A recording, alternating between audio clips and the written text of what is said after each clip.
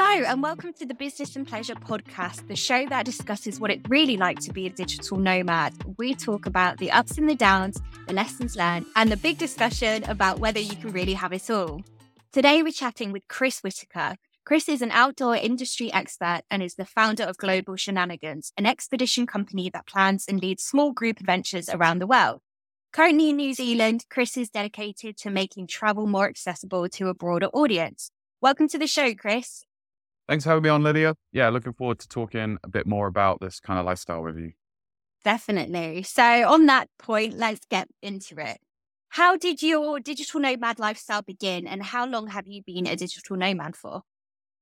So my journey, I think, is maybe a little different from a lot of people in terms that it was definitely more focused on the nomad part and the digital bit came in a little bit later on. So I've been working in the outdoor industry since 2012, which basically means working seasonal contracts around the world as a kayak instructor or a snowboard instructor in the wintertime. So I've been traveling around for about a decade doing that. And then it wasn't until maybe 5 or 6 years ago, I first started writing, doing some freelance travel writing work for different blogs to earn a bit of extra money whilst I traveled.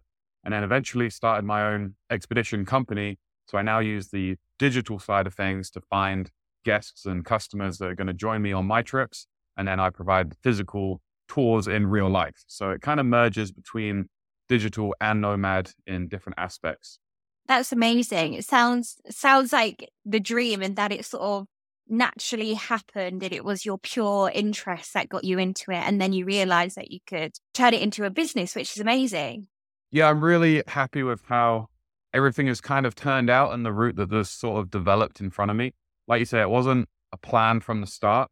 I actually had no plan and it was just a gap year to begin with. And that gap year is just continually extended and has no signs of slowing down. So where did it begin? What was the thing that really got you interested in the travel nomad life? I knew I wanted to travel. So I did sixth form and wanted to take a gap year, wanted to travel and see the world and then figure out what to do in that time.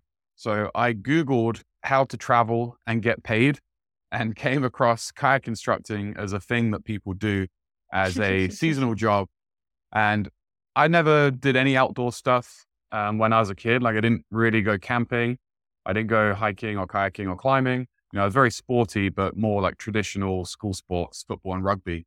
So I came across kayaking at 18 and did a course to become qualified and started working as a kayak instructor. And then eventually did a course to become a snowboard instructor as well as a way to work all year round. And then as soon as I started doing both of those things, I just fell in love with it. Being quite sporty, I really enjoyed the physical aspects of those activities. And then spending all day outside, just sharing such a fun activity with people from around the world. I was completely hooked and knew that this is going to be a lifelong thing. And where did those jobs first take you to? What countries did you start going to with those jobs? I first did 2 summer seasons in the UK because I was in a relationship, which I eventually realized wasn't going anywhere. It was kind of holding me back. So ended that and then went to France and did a season in southern France on the Ardèche, which is incredible. And after that, my first winter was in Canada. And then I went to China and then Japan and then back to China and then to Canada again. And then just kind of snowballed from there. Oh, wow. That's amazing. So you've been around, which is mad. I bet Japan in the snow is just insane. Japan for sure Japan is my favorite destination for a winter trip. I think anyone that's into skiing and snowboarding, Japan is number one. The snow there is incredible. And then the food on top of that and the culture is just so unique, but amazing in every way. Like it's such a nice place to be. Like the people there are great. The environment is very respectful. So yeah, Japan is definitely a spot to check out. Definitely. I was there last year and it's just, there's nowhere like it. That's sort of how I explain it. And if you get the chance, you should definitely go.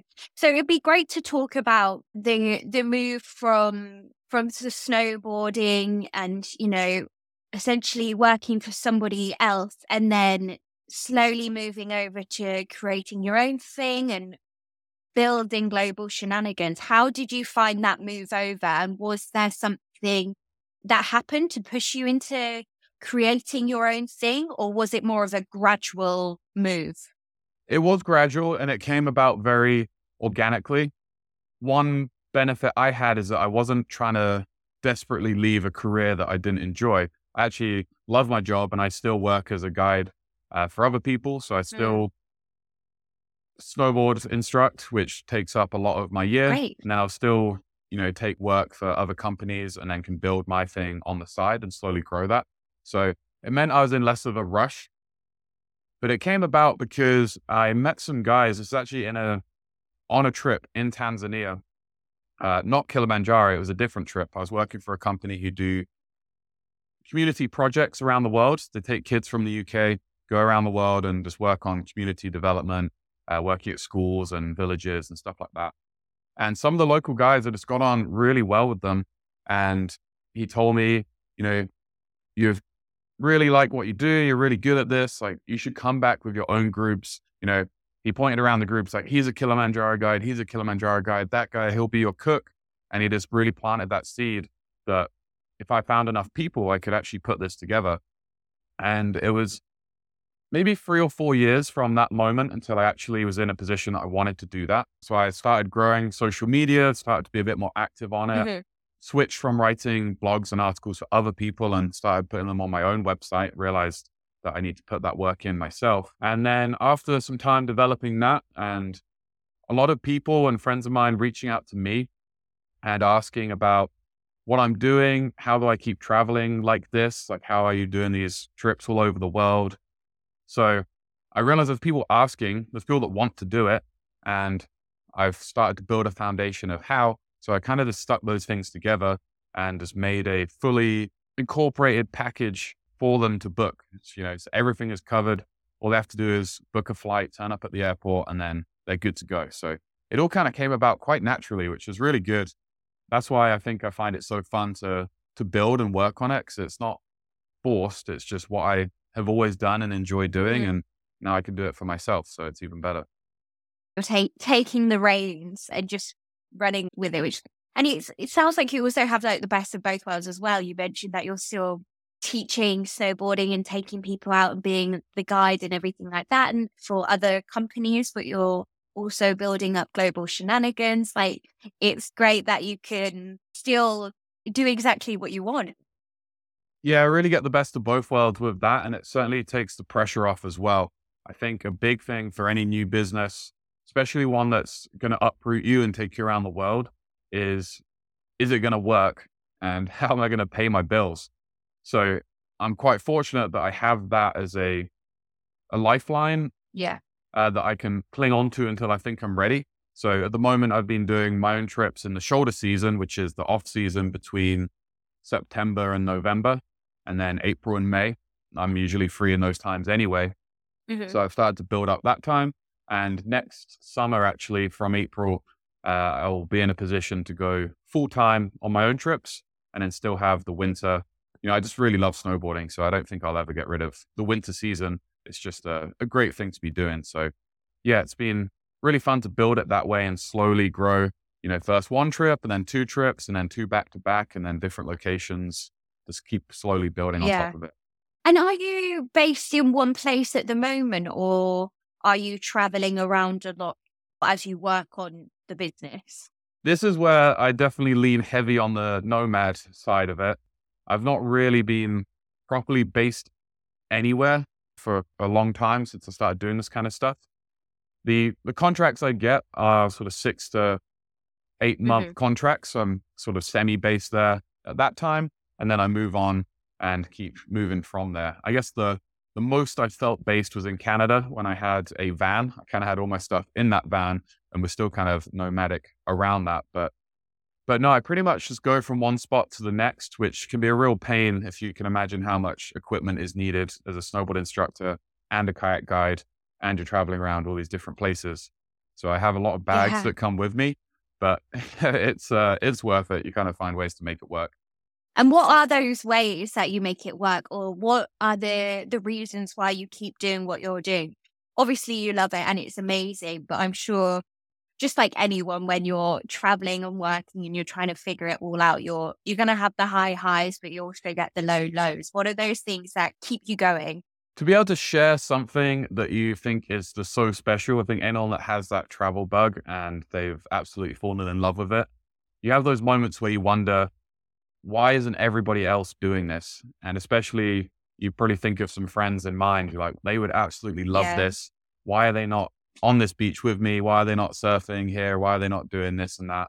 So the moments that really bring it all together is just to be able to provide those opportunities and have either friends that become guests on the trip and share it with them, or guests who become friends and you genuinely want to see again and see in your own time. You have that bond with people. And, the trips I do, they're very self-selecting. Someone that's going to book a 6-day kayak trip to Mexico or 7 days hiking on Kilimanjaro, they're a very specific type of person and they are my kind of person. So I know for sure, like, we're all going to get on. It's going to be great. And we're going to have that shared experience together. Yeah, having those moments with all these different people in wild locations. Yeah, it's just a way to share what I've been doing for a long time with as many people as possible. Yeah, I think that's amazing as well. And I think a really good point, because I am a solo digital nomad and I absolutely love it. And I love doing my own thing. And there's a lot of pros to traveling when you're by yourself. But there's some times where I wish I could share this experience with someone, or I've just come across this new place and I'd love to have a conversation with someone and go through that whole experience of discovering somewhere new with someone. And with what you do and taking people away on these expeditions, it must be amazing because you get to share the experience with them and enjoy it with them, and all sort of bask in that excitement and the emotion, and you can really be part of something and share it, which is lovely. Yeah, totally. I'm the same. A lot of my travels outside of my trips are solo, pretty much always. I'm just very happy on my own, perfectly content, really enjoy doing anything that anyone else would do just by myself. There's nothing wrong with that, and I really love it. So to combine those things, I actually do have those shared experiences, and to see someone experience something that I've seen myself maybe once or twice before, but see them do it for the first time is really incredible. And all the trips I go on, I go out myself first. So I go a year before and I go and scout it. I meet the local team that I'm going to be working with just to check that, they are as good as I think they're going to be, like their reviews are true, they are professional and a high standard, and just to make sure we're all on the same page. So I get to experience the trip myself first, get all these photos, content for my website to then try and promote it, and to then come back with a group of normal people, like people to come and check it out, to then see them, witness, I don't know, like see a dolphin from a kayak for the first time, or, see the sunrise on Kilimanjaro for the first time. And just to see those moments is really special. And how do you decide on the next trip? Is it like word of mouth? You're hearing things in this sort of industry, in this space, a trip has come up and it's had a lot of interest. Is it something that you want to do and you have genuine interest and you think other people would? How do you pick the next place? A few different ways. The first trips I did were Sicily and the one in Kilimanjaro in Tanzania. They were both places I'd been before. I actually worked as a kayak guide in Sicily for 3 months. And then I contacted my old employer when I thought I was ready to do my own trips, and reached out to him, said, I think I have enough people to do my own group. Can we set something up? And he was very supportive. And I basically did the same 6-day trip that I used to do for him, but for myself, just renting equipment from him. Then Tanzania, like I mentioned, the guys there, they really put it in my head that I could do it. So Kilimanjaro being such a well-known mountain, I think most people know, do they want to do it or not? So all I have to do is convince them to do it with me. And then the other locations are places that I've just traveled to myself or had an interest in, heard that it would be really good for certain reasons. And then I'll start to investigate what companies to work with by going through their website. Having worked in the industry, I kind of know what to look for, what looks legit and what looks like a bit of a front, and then look for reviews, get in Yeah. touch, and everything from how they respond to my emails to how they are reviewed on various platforms, all plays in. So the next one is actually in Nepal, the Annapurna base camp. So obviously that's another big one that I know a lot of people would want to do. I've had people reach out to me and have asked, are you ever going to do one in Nepal, or are you ever going to do like Machu Picchu, stuff like that. So people do reach out, and then I guess I just prioritize like what that I want to do first, and then slowly build a group around that. That's insane. That's the best. That's amazing. Yeah, I really love it. I'm very lucky how it's all panning out. Like, this was a dream I had for a very long time. And I remember speaking with my brother in Mexico. We were traveling together, and I first told him this idea. Like, I think I'm ready to start doing my own trips, but I don't know if anyone who's going to come. Like, do I even know enough people? And, being a brother is very encouraging. Like, just put it out there. Like, you don't know until you know. So just do it. And yeah, it's been overwhelming how many people have supported this. Some old friends of mine, the first trip I did was actually 90% of the people in the first group were people I went to school with, like primary school. So it was really epic to have those guys out with me. And then through word of mouth and other people I've just met, I guess because I have worked seasonally for a long time, I've met a lot of people in a lot of different places. So you kind of stay in touch and they see what you're up to. And yeah, the support has been really amazing.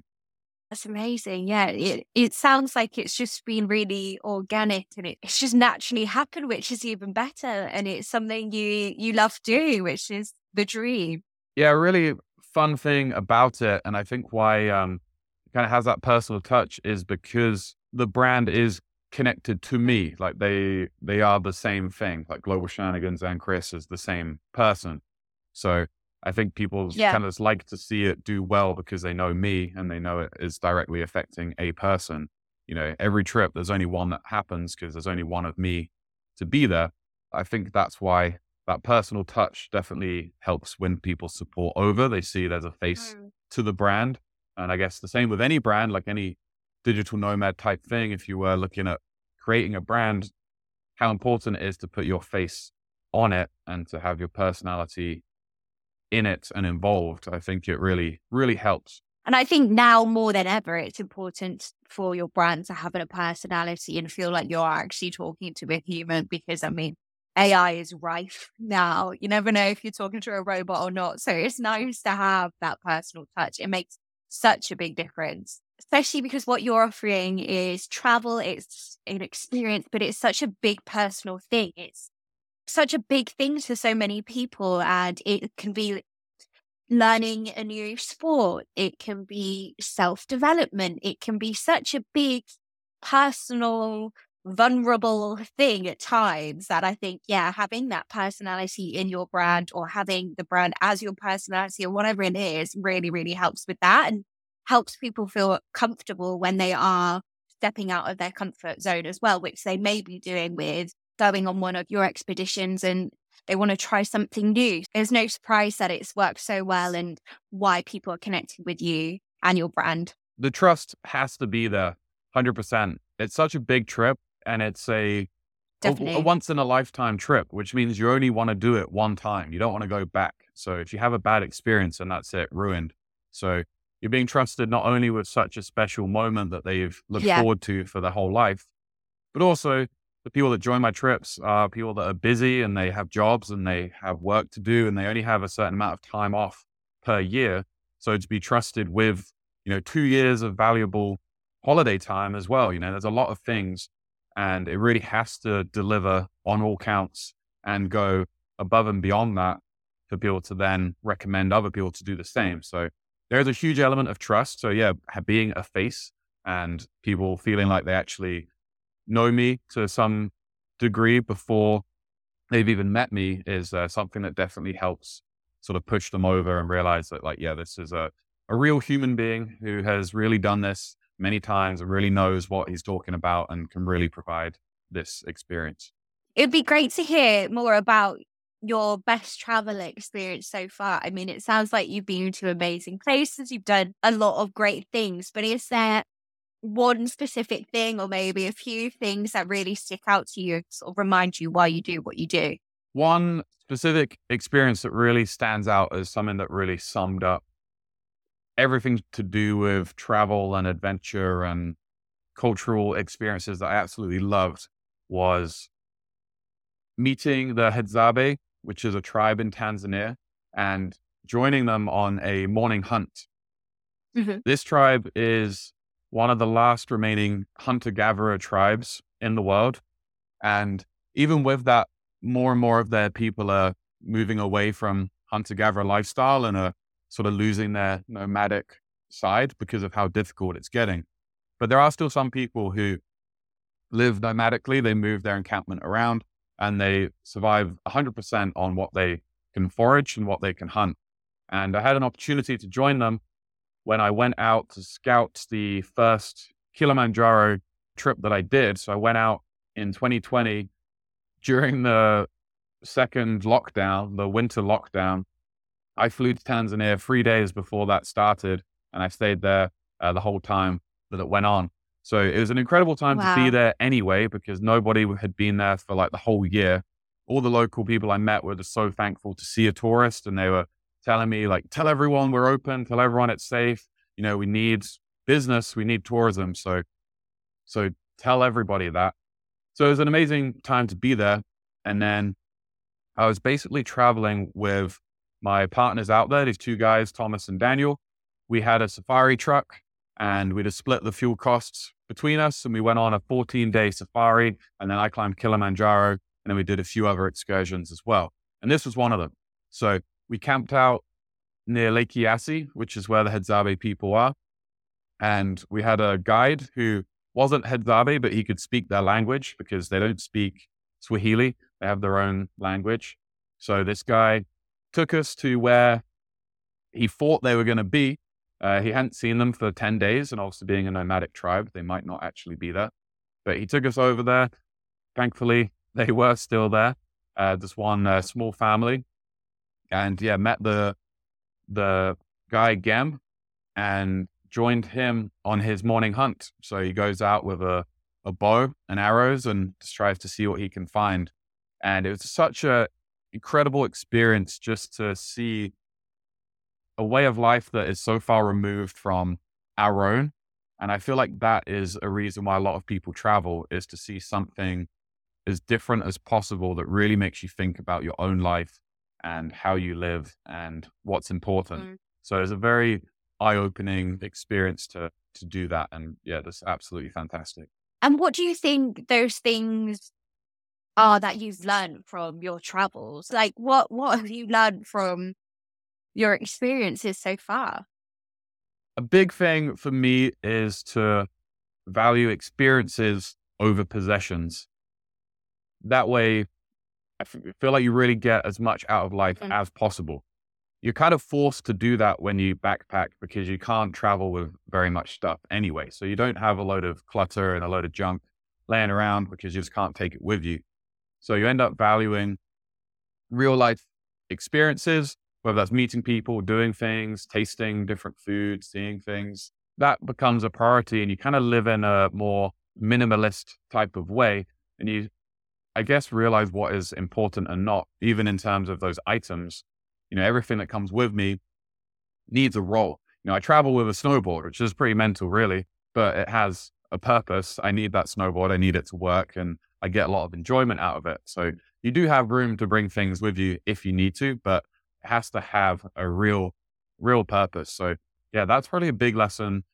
And I don't think people need to necessarily go as extreme as I do. You don't have to just live out of 2 bags, but maybe in people's regular lives, if you bypass maybe the latest iPhone and some new shoes and maybe a few less drinks now and then, you'd suddenly have a load of cash saved up that you could spend on a real, genuine experience for yourself or your friends, family, or partner, and have something what I would say is a bit more worthwhile.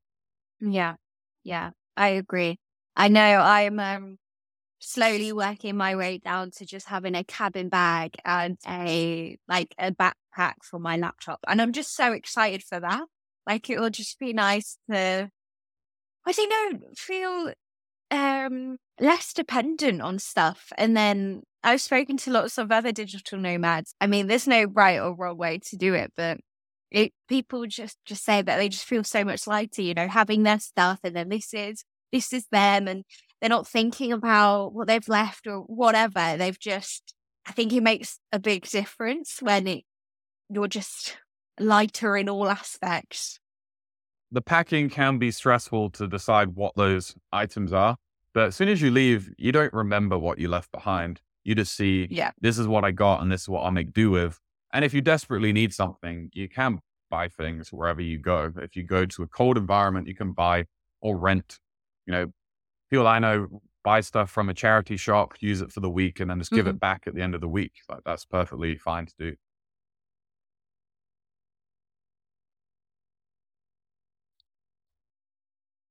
Have you had any travel experiences where things haven't gone to plan, where you've had to overcome really big challenges, or, you know, have you had an experience where it makes you question what you're doing? It will be surprising, but in all the time I've been traveling, there hasn't been that many moments like that. You know, I've never been robbed or beaten up or scammed or got like terrible traveler's tummy or anything. I think the only couple of occasions where things maybe weren't as great, maybe some low points. The first time I ever went traveling, I flew from Cambodia to Thailand and my bank card wasn't working in Cambodia. And I just assumed it was the Cambodia ATMs. So I fly to Thailand and I arrive and my bank card is still not working. And for some reason, I just didn't foresee that being the issue. I just arrived at an airport with absolutely no money. I think I had $6 and that was it. And this was in, well, nine or 10 years ago. So it was hard to get hold of anybody when you're traveling at that point. So I remember sleeping in the airport because I arrived, I think at like 9:00 at night. So I slept in the airport, then faced the next day. A taxi driver, he was actually speaking with me. He was trying to, you know, offer his services as a driver. And I told him I have no money and I'm not sure what I'm going to do. And he bought me dinner. He took me to the airport restaurant and he bought me dinner right there, which was really incredible of him. And the next day, I think I just walked until I could find a fancy hotel and pretended I was a guest and then phoned home. And it turned out there was a letter from the bank telling me they were going to block my card because being a new traveler and not really knowing what to do, I hadn't told the bank I was going traveling. So they blocked my card. So I managed to get a hold of them and it was all good.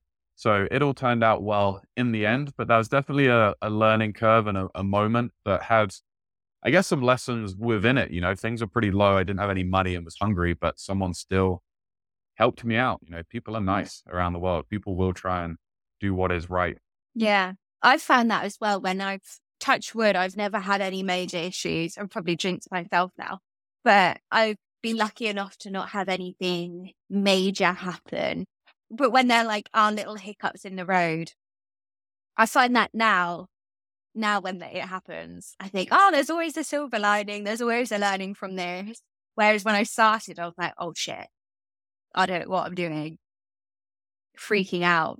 So yeah, it's nice now that my point of view has changed on it. But I think, again, that's just come up with experience and having to go through those hiccups and having to figure out a problem and face these challenges. And I think as well, that's a good reason why I like traveling by myself, because you're forced into those situations where you have to figure it out and you can't lean on anyone. So that's a reason why I love it. You just have to figure it out. And 9 times out of 10, you do as well. So it always works out. Yeah, those problem-solving skills are great to develop, and there's nowhere like traveling that you get flung in at the deep end. You really have to figure things out, especially if there's a country where there's a language barrier too. Like, you can't just ask the nearest person who's going to solve your issue for you. If your phone died and the hotel address is on the phone and that's it, or you don't have enough money for the bus, or some unforeseen thing happens, you missed the ferry. and you're now stuck somewhere. It can be incredibly stressful at the moment and you feel like the whole world is caving in on you. But actually, I find often the solution is just to go and buy some food somewhere, go and eat, and then figure it out like over a meal. You then realize, like, okay, I'm fed. Yeah. Like, what's the worst that can happen now? Okay, now I just need to Yeah. find somewhere to sleep. And then you've got somewhere to stay, and then you're fine. So it's usually just that. Find a roof and food, and then you're going to be okay. Yeah, that's the thing. It's always just giving yourself a bit of time to just sit and like eat normally and then think it through instead of like freaking out in the moment and then probably making it worse for yourself as well. Having a bit of time to let it sink in and realize that it probably isn't as big as you think it is. Yeah, and the funny thing too, often I do get asked that question, either what's the worst thing that's happened traveling, or what's the worst injury you've ever had, like on one of your trips? Like, what's the biggest accident that's happened with any of your groups? People always want to know the Ooh. worst, but there aren't really any. Like, that's the whole point of my job and what I do, is to like manage risk and mitigate that. So it's always a funny thing when people are a little disappointed that there's not like a a really dark, horrendous story to share. Yeah. They want the drama. Yeah, that's it. Maybe I have to spice things up a little bit. Maybe we'll do a cowboy trip one time, not take any safety gear, and just see what happens. Head into the storm. Yeah, see what happens. Yeah, I'm excited to hear about that one. What do you love most about being a nomad? It sounds a bit cliche, but I would say the freedom to go where you want and do what you want is really the appeal for most people. I would say just to decide what you want to be doing, like with your life in that moment, and it can change. So to have a life set up where I can uproot and move in a moment's notice. Like, I've taken some trips offered to me on less than a week's notice. One example being in my van in the US, and a friend of mine who is a full-time travel blogger, he knows I'm someone that can do that and will just take a trip at the drop of the hat. And he messaged me and said, we've just had someone drop out. Can you go, or would you like to go to Guyana and do this trip in the Amazon for us? You just need to write 3 articles and take some photos. And it leaves in a week's time. I was like, yeah, I'll do it. They'll fly me out from whatever airport. So yeah, just parked my van somewhere, took that 10-day trip, and then just came back. So to be able to do that and not have anything tying you down in terms of long-term rent or mortgage or other things, I just really like, that's how I can live. You really are in the moment. Yeah, definitely. Yeah, that's amazing. And how would you say you approach work and travel? I guess it's slightly a bit of a gray area because they sort of are so intertwined for you. Do you ever feel like you need time, or do you have time to purely travel for yourself because you love what you do? Do you feel like you don't need the time to, I mean, basically like have a holiday somewhere? If anything, have more time because of these trips, because I can use these expeditions to then fund and get me in places that I then want to continually travel. So, for example, coming up next month, I'm taking a trip to Kilimanjaro, taking a group there, and then I'm going to go to Nepal and scout a new trip for the following year. But I've actually been able to organize my brother to come and join me on that trip. So we're going to do that together. So my brother will join me for the scouting trip. And then it's a 10-day hike, but we'll stay there for a month and do some of our own stuff afterwards. And then on my way back to New Zealand, I'm going to stop off in Bali. I really love surfing, so I get a surf trip in there. So I found a way to combine them together and actually add my own little breaks around it. So, I definitely don't want to only work. Like, I would be exhausted if I just did back-to-back trips. So I kind of use it as a way to add in more of my own experiences around it. And what I like to do in my own time is not necessarily what the group trips would do. I really like surfing, and I can just hang out in a surf town for a while and, do other things. I definitely go a lot more bare bones in my own travels, whereas the group trips I lead are a bit more luxury, stay at nicer hotels, when we're not camping. And, the food is just incredible and huge, copious amounts of delicious food. I'd probably save a bit of money when I do my own stuff. So yeah, you kind of get a mix of everything. It all pairs well.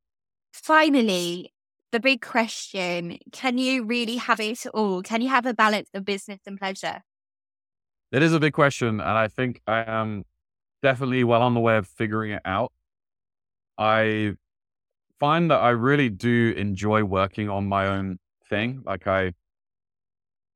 today, for example, I have a day off snowboarding. I have 2 days off a week. One, I go snowboarding, and the second day I work on my own stuff for Global Shenanigans, and I enjoy both of them just as much. Like I really do enjoy the time I put into my own thing because it is my own thing. And that is a big point that I think a lot of people miss about starting their own business is you're going to be working more than ever for less pay to begin with, at least. A lot of volunteer hours working on your own project. But you should want to do that. Like it shouldn't feel like work. I really do enjoy it. I come back from my full-time job and I spend an hour or two working on my own projects, editing videos or writing articles. And whilst I'm traveling too, I do the same thing.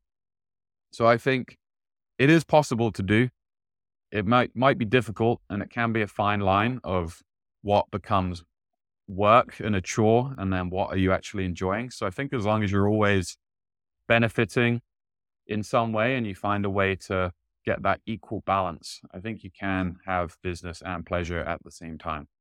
It definitely sounds, like you're on your way to it. I feel like I could talk to you all day about. You've probably got so many interesting stories, and I just love it. Like you mentioned, like when you're working on your own thing, you should enjoy it. That's how I feel about having my own podcast. It's purely a passion project, but I don't mind, working on the weekend on it. It doesn't feel like work to me, which is nice. It's nice that I can be creative and create my own thing and it not feel like work or, a chore. And I think that's a privilege, really. Yeah, definitely. I think that's the way it needs to be. Obviously, you need money to pay your bills. You can't survive off just that enjoyment of a hobby. But I think to begin with, it needs to be just that. Like it needs to be something you really are happy to put in long hours, or, to say no to going to the pub with your mates for some drinks because you have this other bit of work that you need to do, and actually wanting to do that and enjoying that, because that's kind of what it takes to get something off the ground, I think. And that's sort of the moment I'm in right now. The stage I'm in is realizing that if I want this to be my full-time job, I need to put in full-time amount of effort, and then eventually it will become that way. So having to look at things that way and realize it does take time and commitment. But if it is something you're passionate about and see like a long-term goal or a future vision, then it doesn't feel like any effort at all. Well, thank you so much for joining us, Chris. I really appreciate you joining the podcast, and I love talking to you. I feel like I have so many more questions for you as well, but I'll include all your links in the episode show notes. Thank you to everybody for listening, and we'll see you again very soon.